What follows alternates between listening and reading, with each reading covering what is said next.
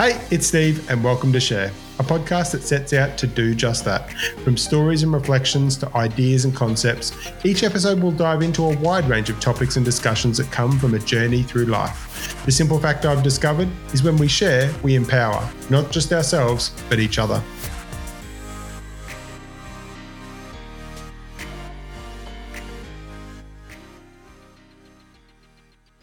In this week's episode, I caught up with my brother, Mark Hodgson, the founder of Mind and Body Travel. Mark has an extensive knowledge and experience, having spent over 18 years within the travel industry. In our chat, we had the opportunity to dive into a number of topics ranging from life to business, touch on the personal challenges that come with redundancy, and also discuss how we each define success. He also shares his vision around travel and how he'd like to inspire us all to approach it a little differently to ensure we're keeping our wellness and well-being in mind. I hope you enjoy this episode as much as we did recording it.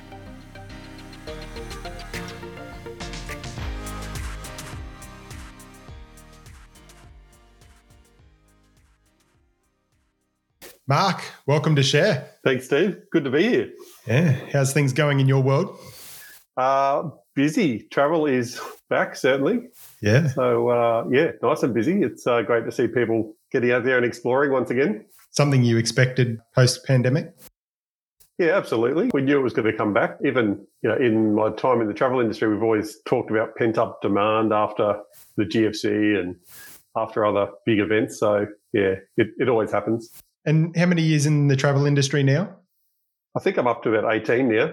Give us a bit of a snapshot on that career, the journey you've been through. It's been amazing. And it started with a pretty big life change. I was in hospitality for about 12 years and got to the point where I couldn't drag myself out of bed anymore and decided I wanted to do something for myself. I was 29, 30, became a travel consultant, probably halved my salary, but did something totally different and something that I was going to be, I could get excited about. And so I started from the ground up, but I think I progressed very quickly. I probably had a different role every year or two as I got promoted or moved around into different roles. So I started as a trainee travel consultant to running a national brand that was turning over about $600 million in travel sales. So, yeah, it's been a good ride. Yeah. And obviously you've started your own brand. Mm-hmm. And that was back in 2019? Yes. I got spat out of corporate world, as I call it. Probably the quintessential middle-aged male being made redundant and then trying to reinvent myself. So it was good, though, because it probably gave me the kick along I needed to do something different. And I felt like I really wanted to just get back out to grassroots and look after clients with their travel experiences. And I felt like I could do it well. And that's kind of why I wanted to get out and start my own business in the travel space, but with a little bit of a difference with, looking after people and inspiring them to travel better, I call it. Yeah. Yeah. I definitely want to dig into the travel, but if I can just step back on that redundancy side of things, what did you learn through that time? Wow. There's a couple of things. I remember I knew I wasn't happy. I wasn't fulfilled in my role, but I did feel trapped to a salary, and I'm sure heaps of people in that situation, when you've got a family, mortgage, all the costs with that, I felt like I was trapped to my salary and there was no way out. And it's interesting that the redundancy was the kick along that I needed that made me realise, I can do something different. So the first thing I learned was that you're not trapped, even though you can't see a way out. Without my hand being forced, I don't know how I would have done it or if I would have done it. So that would be learning number one. Learning number two for me was it's business, it's not about you. So I did go through a period where they don't want me. And that's a kick in the guts. And I've spoken to many people about redundancies that have gone through the same process, and they've all gone through that period. Just depends how quickly you can get out of it. But at the end of the day, it's business. If you're working for a company that's got to restructure and cut costs, get rid of roles. The funny thing was, I was actually in a boardroom meeting helping whiteboard the structure for the department that I was in. And I sat there and realised, I don't have a box on this whiteboard, even though I'd helped do that structure. So anyway. How did that realisation feel? Oh, I think it was okay. Like, I kind of subconsciously knew that probably need to do something different anyway. So, yep. So that was a good learning. And then the other learning was I worked for the same company for 12 years and my whole network was within that company. And so coming out of that, I felt like I was absolutely starting from scratch with networking and trying to look at what options were out there for me. Yep. I think redundancy is a big thing, especially for men. Obviously, we've got a number of friends that have gone through that process, and you see them kind of feel a bit lost. Is that how you felt? Yes, I had a good amount of time for reflection. I think I had about 8 months off, and repainted the house, got my grass looking the best in the street. The usual checklist, I think, for anyone that takes a redundancy. But the day when I realised I needed to get a job was when I started doing a lot of baking. And I'm like, okay, now I probably need to get a job now. So, but I think the reflection and reinventing yourself it's hard but necessary to go through that process. And my biggest epiphany, if we call it that, was I think I was painting the house at the time, listening to Neil Diamond. Family had gone to work and school. And I had this realization that I was 40. And if I work till I'm 65, I've got more of my life or my career ahead of me than behind me. And that freaked me out, but also excited me at the same time, because all of a sudden I had 25 years to reinvent myself. And so you realize how long your career is when you get made redundant at 40. Yep. Through your time in the travel industry, who's had the most impact, in corporate or, from the people that you've met, who's had the most impact on your career? Ooh, not a good question. There's been a lot of people that have probably given me a crack. I think when I was working in stores and I sheepishly applied for an area management role and didn't think I had a chance. My stores were going okay, but, they weren't up in lights as the flagship, most profitable stores in the company. But the estate manager at the time actually gave me a crack. And that was probably a pivotal moment for me to go, like confidence, like, okay, I can have a crack here. His name was Darren, and I think he was potentially the most influential person from a key moment, tipping point, to sort of feel like he saw within me what I felt a lot of other people didn't. Yep. Yeah, that's cool. That's good when people can actually see your worth when others don't. Yeah. And through that process of obviously the positions you've been in, there's some instances where you've kind of had that fear of, public speaking or fear of doing something that you've kind of broken through that. And how was that process? That's a really interesting one, actually, because I'm an introvert at heart, but I've been up on stage hosting a conference of 600 people and feeling really confident. So it is true that sometimes introverts in a cocktail party room or networking room of 15 or 20 people, that is so much scarier than speaking in front of hundreds of people. But it was forced on me, and it just became a way of life. As a area manager, I would run monthly sales awards evenings, so my 100 staff there, and I'd have to get up and just do it. That grew over time to running conferences and training sessions and awards nights. I remember one of the biggest awards nights I ran was probably 700 or 800 people down in Melbourne. And my senior leadership team, I said to them, look, I think it would be great. We were kind of new as a team. I said, it'd be great for you all to join me on stage giving out awards. I didn't think anything else of it because, I'm used to just getting up and doing it. And it was actually a big learning for me because the first round of awards I got up, my colleague that I'd got up with me was standing there and physically shaking. Yep. And I'm like, wow, I've totally missed how they were feeling, which sort of brought me back to reality a bit of the magnitude of doing some of that stuff for people. Yeah. Yep. Through your work and life through travel as well, how has your view of success changed throughout that time? That's a roller coaster, I reckon. I think in your 20s, you're just having a crack. I call your 20s blind ambition. You don't necessarily know what you're doing, and you're just having a crack and trying to make something of yourself.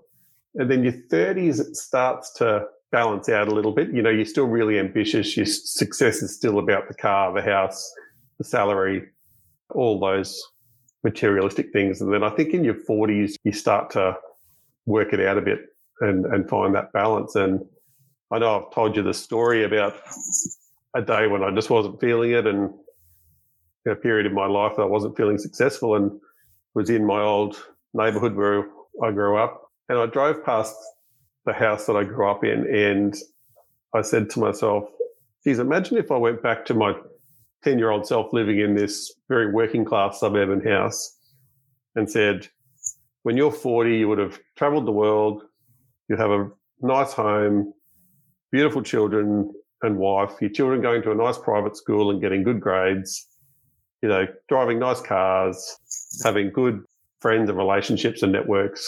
And when I was 10 years old, I would have said, sign me up. Yep. Like that would have been absolute success when I was 10. But here I am now, and I don't always feel successful. So it is a constant battle. Why do you think that is, though? Oh, comparisons. I think we all like to compare. We always look at who's doing better than us or what the expectations in life are. Whether that's real or not. Well, we create our own reality there. Yeah, definitely. So obviously went through redundancy. Tell me where the seed was planted or where Mind and Body Travel was born. So two key things there. Obviously, I've spent a long time in travel and I love it. Who doesn't love travel? It's such an amazing thing that we get to do. So that in itself is exciting.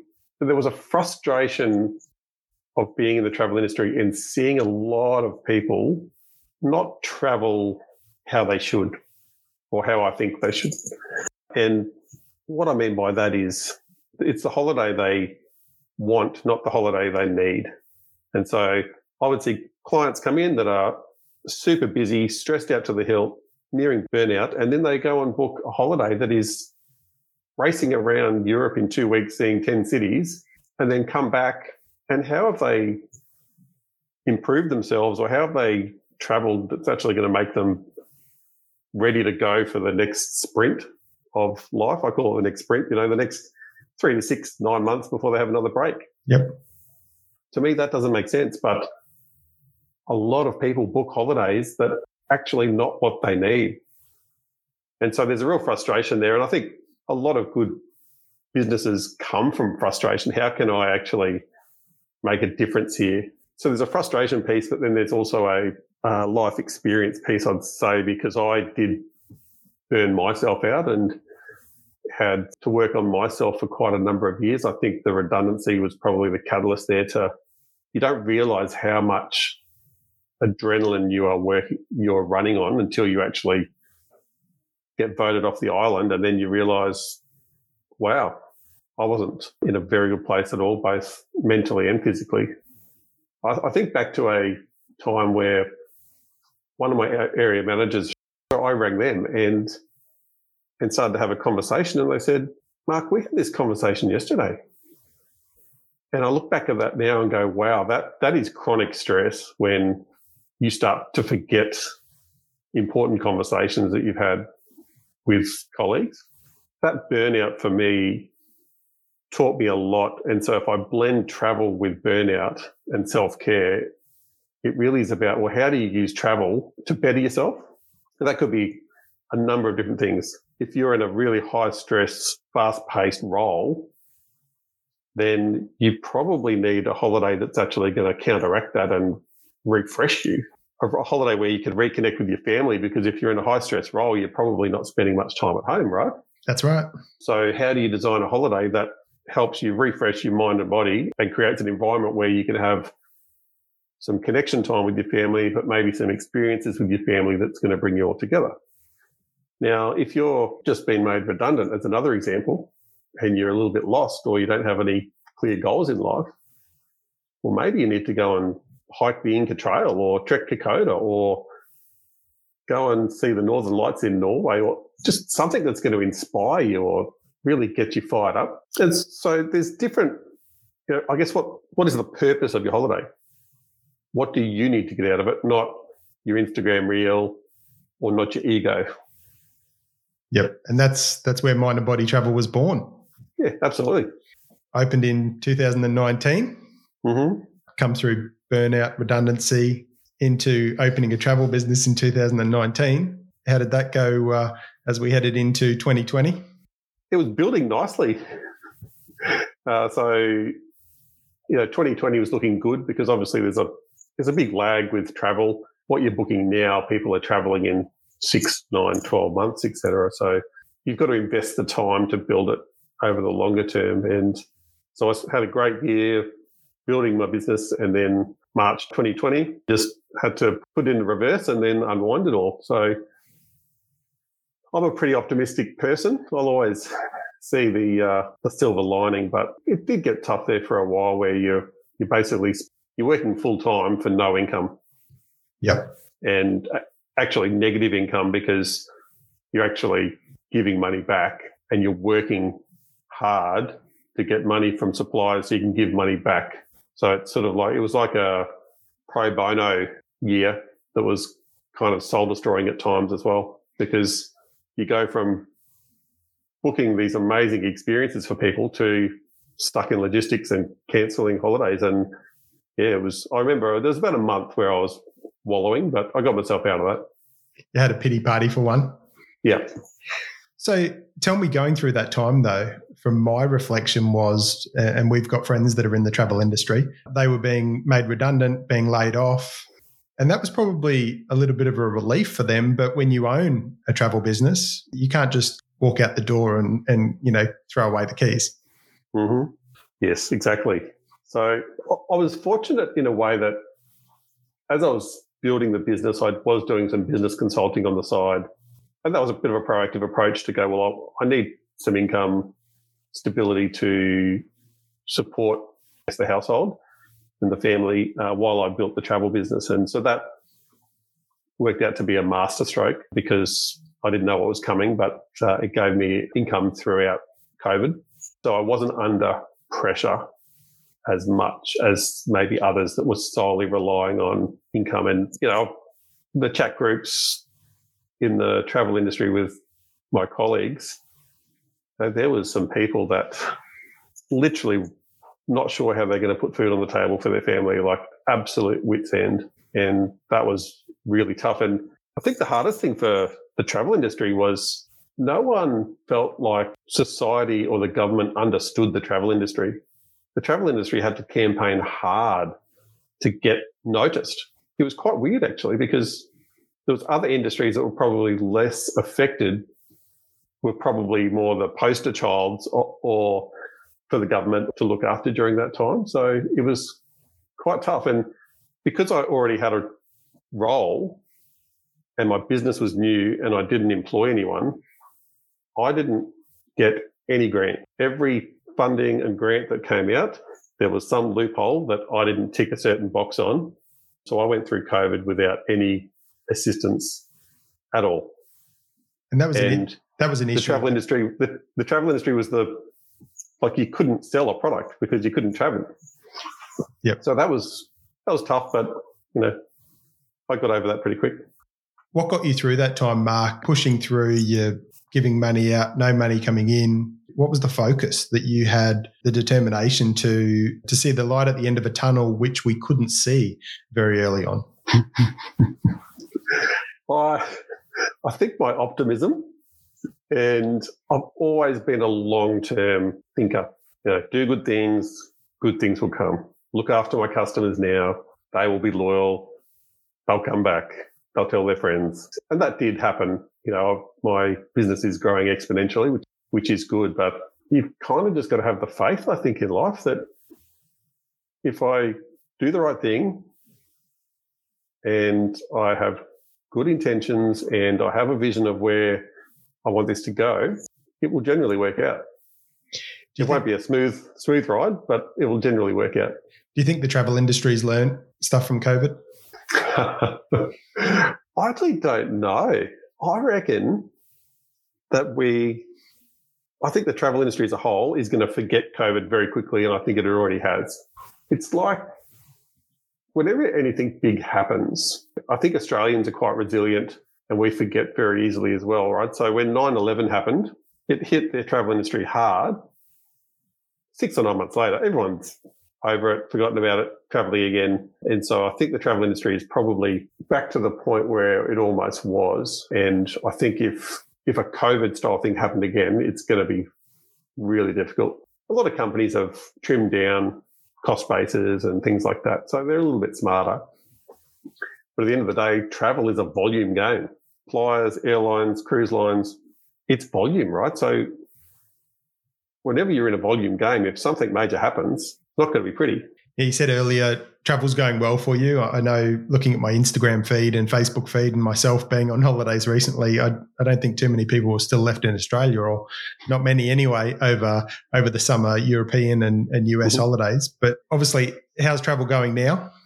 This year has been strong and, prices are high, but people are still travelling.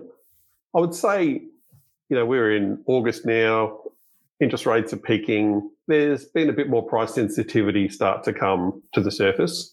Now I can see, it's probably about 3 or 4 months ago, I saw some clients all of a sudden start to just question some pricing and, can we do better here or things like that? Whereas last year, when people were doing their first trip post-COVID, it's like, well, if that's what I've got to pay, if I've got to pay $3,800 to go to Europe in June in economy, I'll pay it. Pre-COVID, they would have said, I'm not going if that's what I've got to pay. So it's still quite strong. And I think what's happened is probably a two-speed economy a little bit with regards to people that have got good equity in their homes still, have got themselves in a good position. Maybe they're in good roles. Maybe they own a business. That group, including retirees as well, they're still travelling. Obviously, doing some consulting through that COVID point, you and I have had some chats around that you were recruiting people into a number of businesses there. What were your reflections on how employment and recruitment changed through that COVID time? Geez, it's weird now, isn't it? There's no patterns in recruitment and employment now.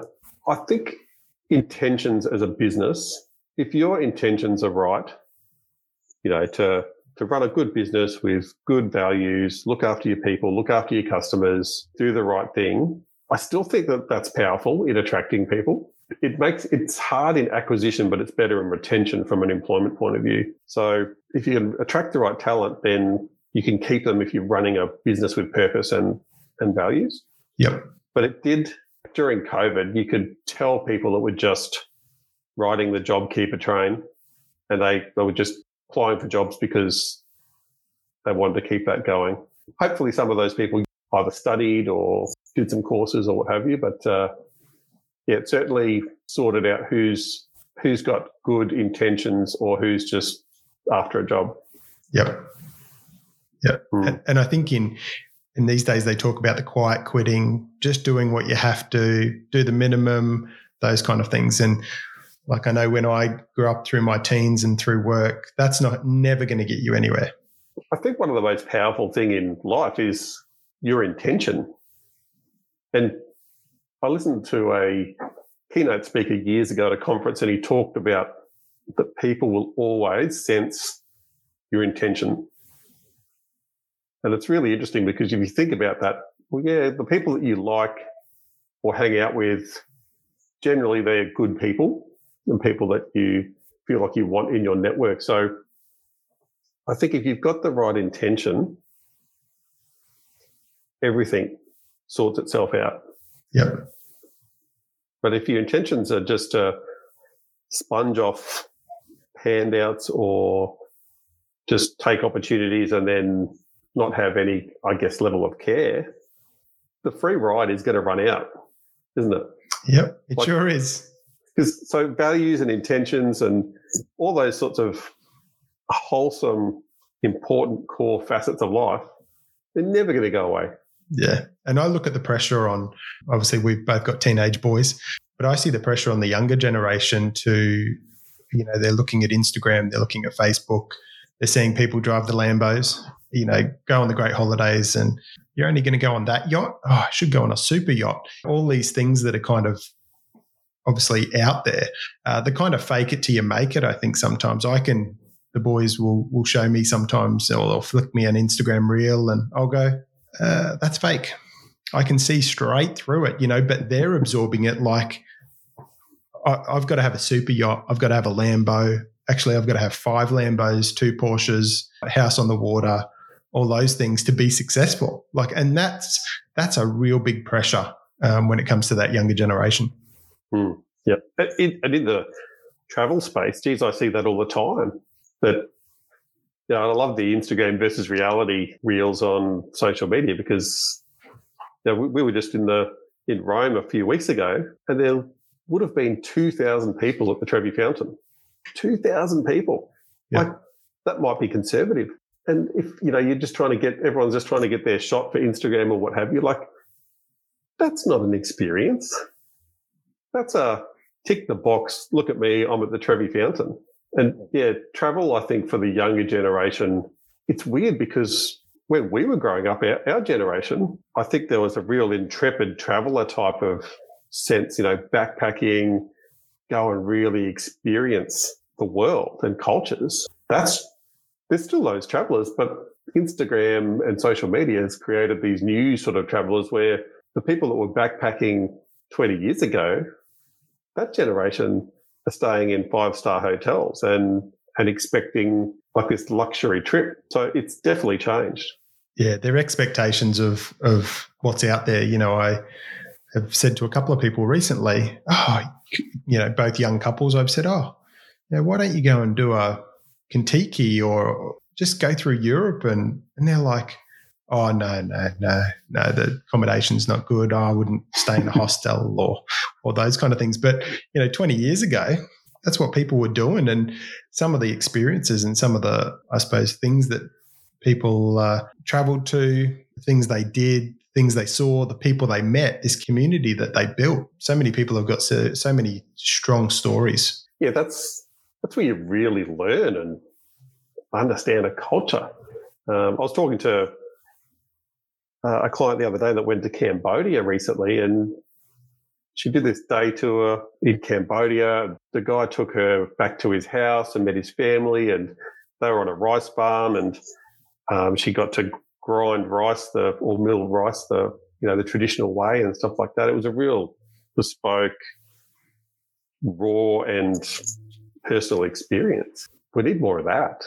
Yeah, I agree. And that's something that probably Trace and I have kind of brought in, and that kind of really fills my cup when we go on holiday. I know we went to Vanuatu on a cruise and we stopped at every location, and I'd walk up to the driver and say, I don't want to see anything on the brochure. Take me somewhere, And that one case, it was on the island of Lafau. We went out and the driver was actually a minister, like a priest in a community village so 45 minutes in his car up to the village. And it was interesting because we got there, and at the time the boys were probably 6 and 8 or something like that. I remember them saying, where do they plug their iPads in? Right? There was no iPads. They had, I remember it, I can see it right now. They had a log, and on top of the log was where people put their phones, and there was one PowerPoint. And they're like, what? And then we were talking to a guy that was making his carver.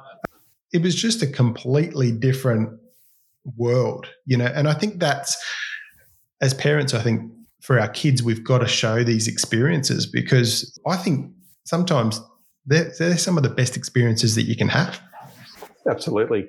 And where I'd like to see travel go is to blend a lot of the experiences in with the bucket list items as well.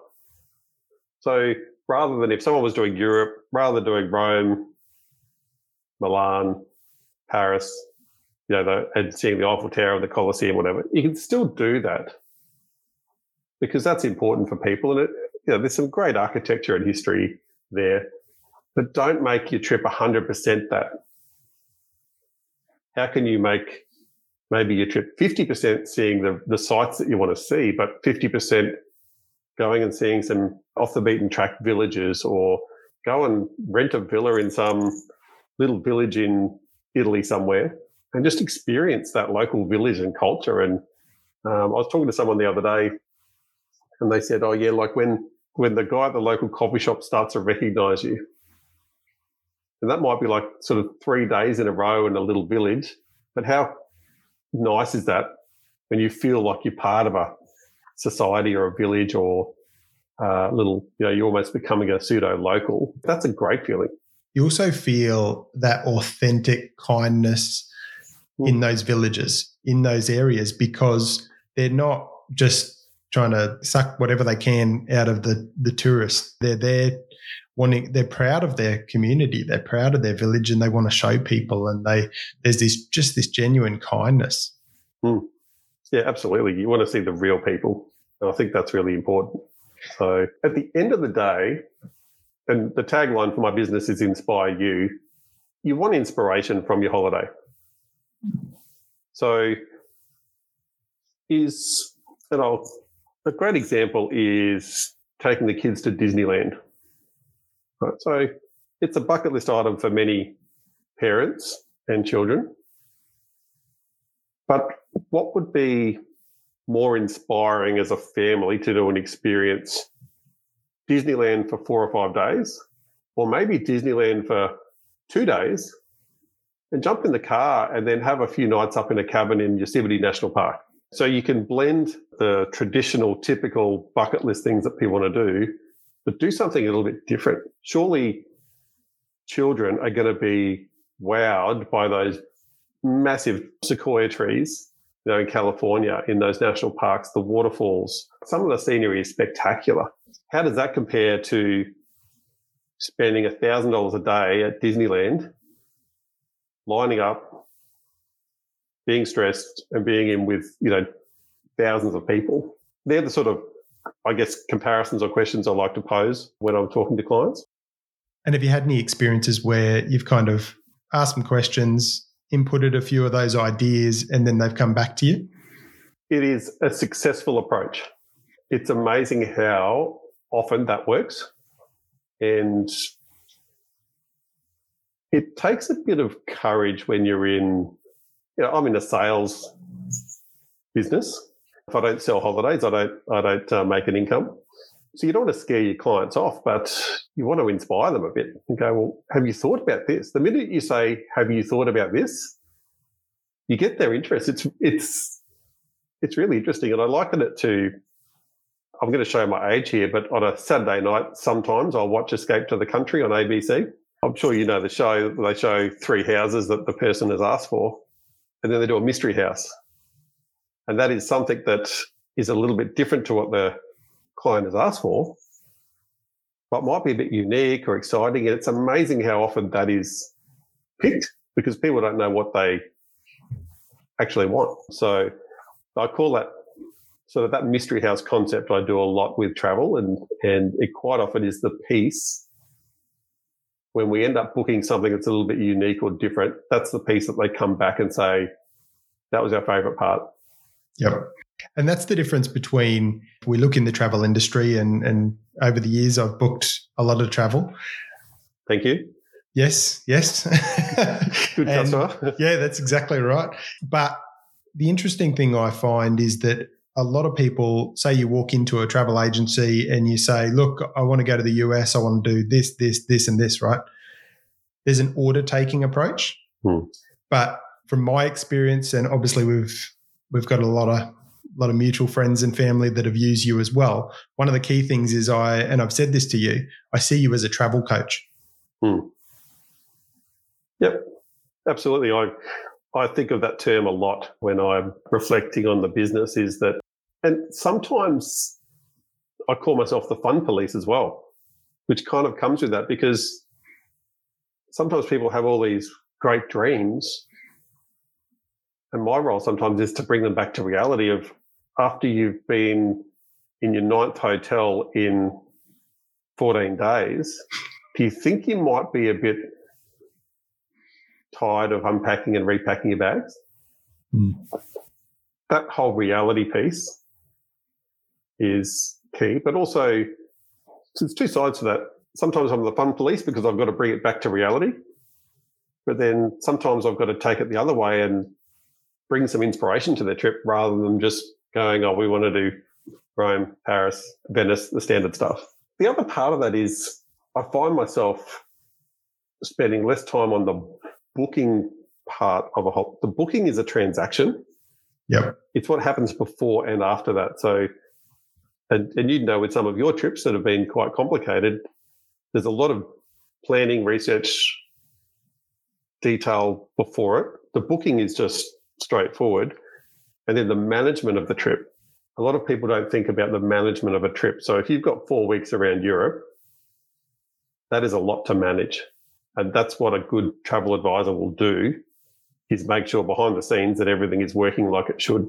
Yep. Well, I know when we've been away, when we were traveling to Europe last year, I remember getting a message from you saying, Kayla, your daughter, her flight will be delayed. And then like 5-10 minutes later, Kayla messages us, oh, I think my flight's delayed, right?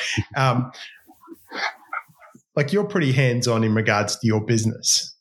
Is that been a key focus for you? Yes. Well, and actually 2 reasons. One's a selfish reason. Well, not really a selfish reason, but the first reason is when it's your business and your name's on it, and travel is a complicated beast, you've got to make sure that everything is sorted. Like, you've got to have high detail. But the other part of it is, you know, if something goes wrong with a trip, it's my mobile that gets called, right? So would I rather spend extra time pre-trip or during trip to make sure things are going as they should? Or would I rather get the odd phone call at 2 a.m. with a customer stranded somewhere in the USA or Africa or somewhere? Yep. So I take a very proactive approach to make sure that the detail is there.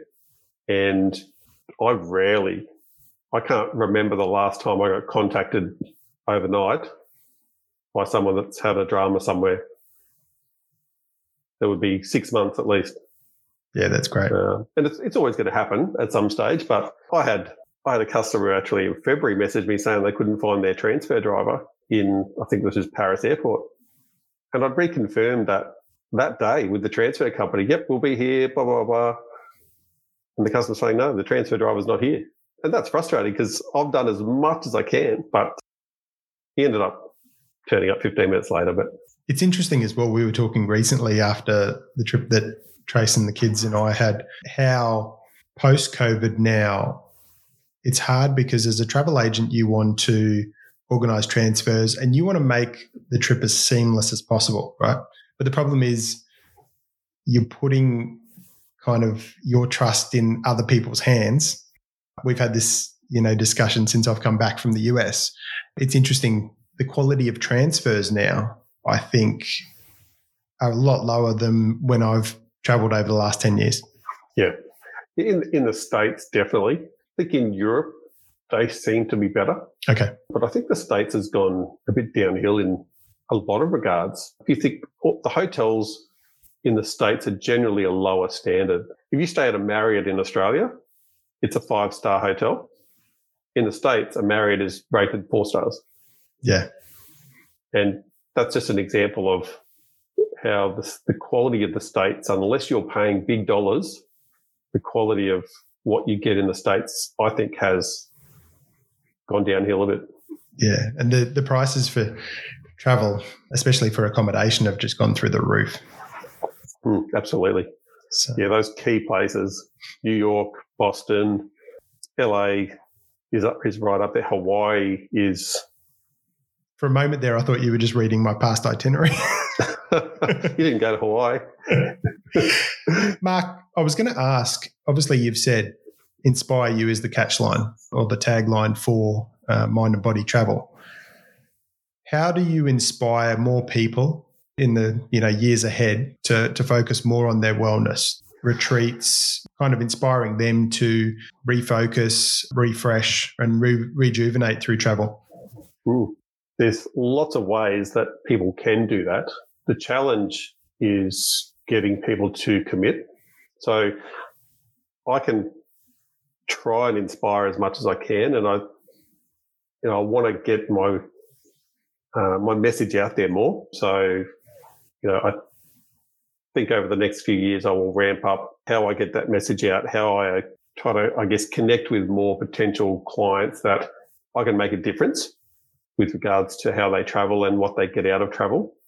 The challenge is, particularly with, we've talked a lot about retreats, is everyone says they want to go on a retreat, but when it comes to the point of commitment of going, I'm going to use my 1 week of my precious annual leave to spend $3,000 or $4,000 on a retreat in Bali, 99% of people actually scurry away and go and book a traditional holiday. So how do we make wellness travel less scary and confronting is probably one part of it. How I see I can make a difference there is by getting people more comfortable with it, by including different components on a traditional trip that might include a wellness component or a wilderness or adventure part that just starts to get people comfortable with traveling like that. I think that's the way to make a difference over a longer period of time, is just to start and almost gradually with your clients do that. Do you think there's an opportunity and a responsibility for workplaces, for organisations to start looking at this sector for their employees, for their team members? There's heaps of opportunities. One frustration I have is the conference and events market. And the conference model has not changed in 30 years that I've been going to conferences. You have welcome drinks. There's normally a fair bit of alcohol. The food may not be fantastic or nutritious. The next day, it's a conference in a big conference room, round tables of 10, speakers, workshops, maybe a bit of networking at lunch. And then the night is a gala dinner where tables of 10, and it's kind of like nothing's changed. And I don't think we know how to change as a corporate society. And I'd love to inspire companies to really challenge that. Like, why do you need to do that model? It's what we've always done. Why can't you do something totally different? What about doing an alcohol-free conference? Yep. That would scare the bejesus out of most companies, because they'd go, there'll be a revolt, right? But if you actually, as your leadership team, said, okay, if we did a conference without alcohol, what would that conference need to look like for people to go, that's the best conference I've ever been to? It would actually put more onus on how you design that conference. Yep. And that's a good thing. Rather than, I think, alcohol at conferences is this, it's not a babysitter, but it's like this thing that, we'll just put on a DJ, or a band, everyone will have a few drinks and the night will take care of itself. So there's opportunity there. And then getting out of boardrooms, out of function rooms, get outside in nature. Get people active. What are you trying to achieve from your conference anyway? That's probably a good place to start. Yep. And the benefits, I think, if organisations actually moved into that kind of thought process, is that I think it would improve retention, improve morale, team culture. We could probably talk for hours on the benefits. I just would love to see more organisations take that, that focus. I have this canoe concept. It's the difference between, say you've got a leadership team, executive team of 12, and you're doing a executive retreat, and you're sitting in a boardroom, whiteboard, butcher's paper, and you're workshopping how you're going to overcome some challenges in your business or hit your goals. What if you paired two people up in 5 canoes, gave them a couple of questions that they need to ponder and send them out on a lake for 4 hours or whatever and see what they come back with. And not giving them much of a brief. This is what we've got to overcome. Talk about it. I reckon you get a better outcome than this typical forced corporate solutions in a boardroom or function room where you kind of just doing the same old thing and you're saying the stuff that you know is going to please your boss or whatever it is. How do we break the mold in that whole corporate space? I think is massive. I think you've just come up with another arm for mind and body travel. Yeah. It's got lots of arms, hasn't it, Mark? Yes. My vision for the company does have quite a few arms. So we've talked on corporate travel, we've talked on family travel.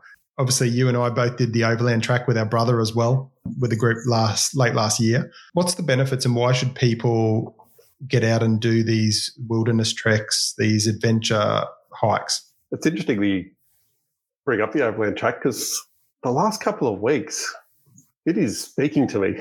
I feel like I need to go back.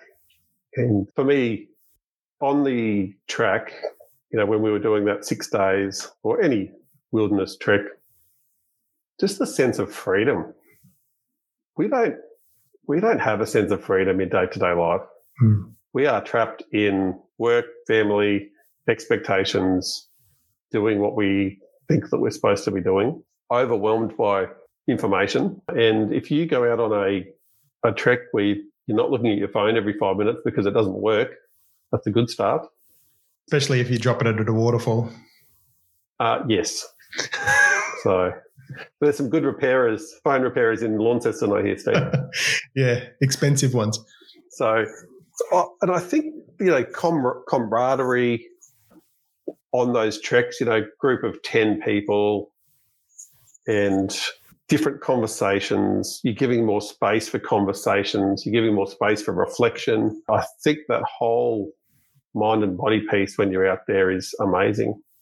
Leading up to a trek, I think, is great as well because you're setting yourself a goal. Who doesn't need a goal to get their health, their fitness, maybe get them inspired, working towards something? Yeah, I think the benefits are probably priceless. Yep. And if you look at the overland track, obviously it's quite well regarded globally. What's a couple of reflections that you had on the experience of the overland track? Reflections on the track that I need to do it more. Need to do that sort of stuff more often. It's a good reflection. I was probably thinking about how I should move to a cabin in the woods, but no, it does allow you to think about what's important. I think is the biggest reflection you have when you're giving yourself some space like that. What's important in life? You kind of, you know, when you're out on the track, it doesn't matter what type of car you drive, what type of house you live in, what title you have on your business card. That means squat out there. And I think that's the best reflection is that we're all human. We all need inspiration. We all need support. We all need time for ourselves, spend on ourselves. For me, that's the whole perspective. That's the biggest piece of reflection there. It's like recharging the internal battery, isn't it? Absolutely. I think I used to say when I'm out there, I feel like I'm a Nissan Leaf plugged into a Tesla supercharger. Yep. Just it's interesting when being out in wilderness, overland track, I've done it a couple of times now, but I know sometimes we'd be sitting around having good conversations and chatting, and I'd sit there and go, anything could be happening in the world right now and we wouldn't have a clue. Mm-hmm.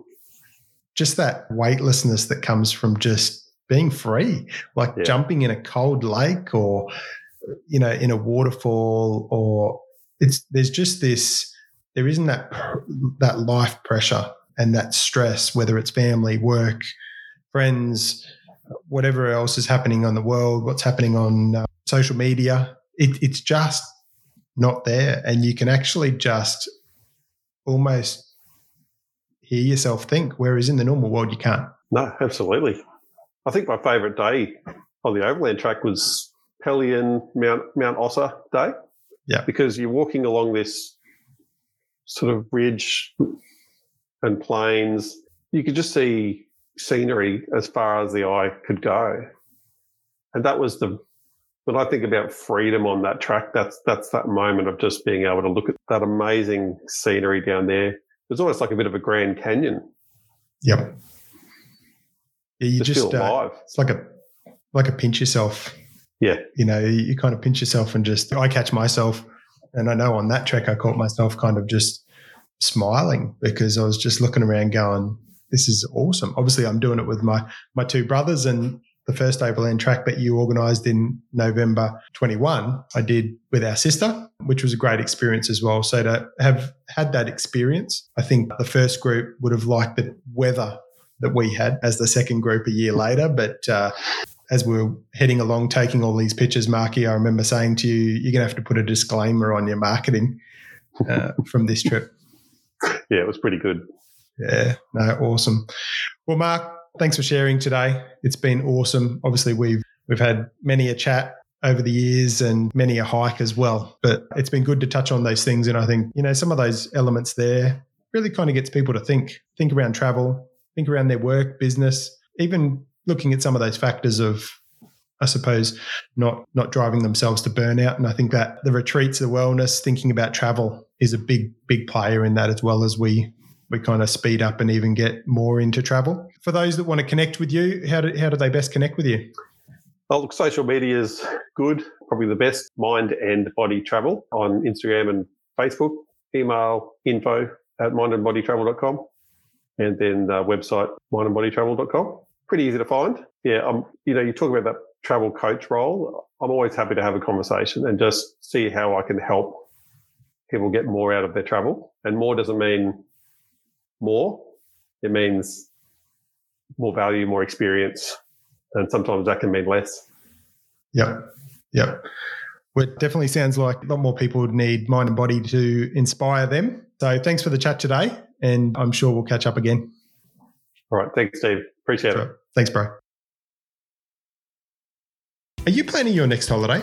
Let the team at Mind and Body Travel inspire you. With a focus on wellness and well-being, the team at Mind and Body Travel can assist you whether you're looking to attend a retreat, test yourself on an adventure, tick off that bucket list trip, or just create a travel itinerary that includes all that you want in a holiday while taking into account all that your mind and body needs.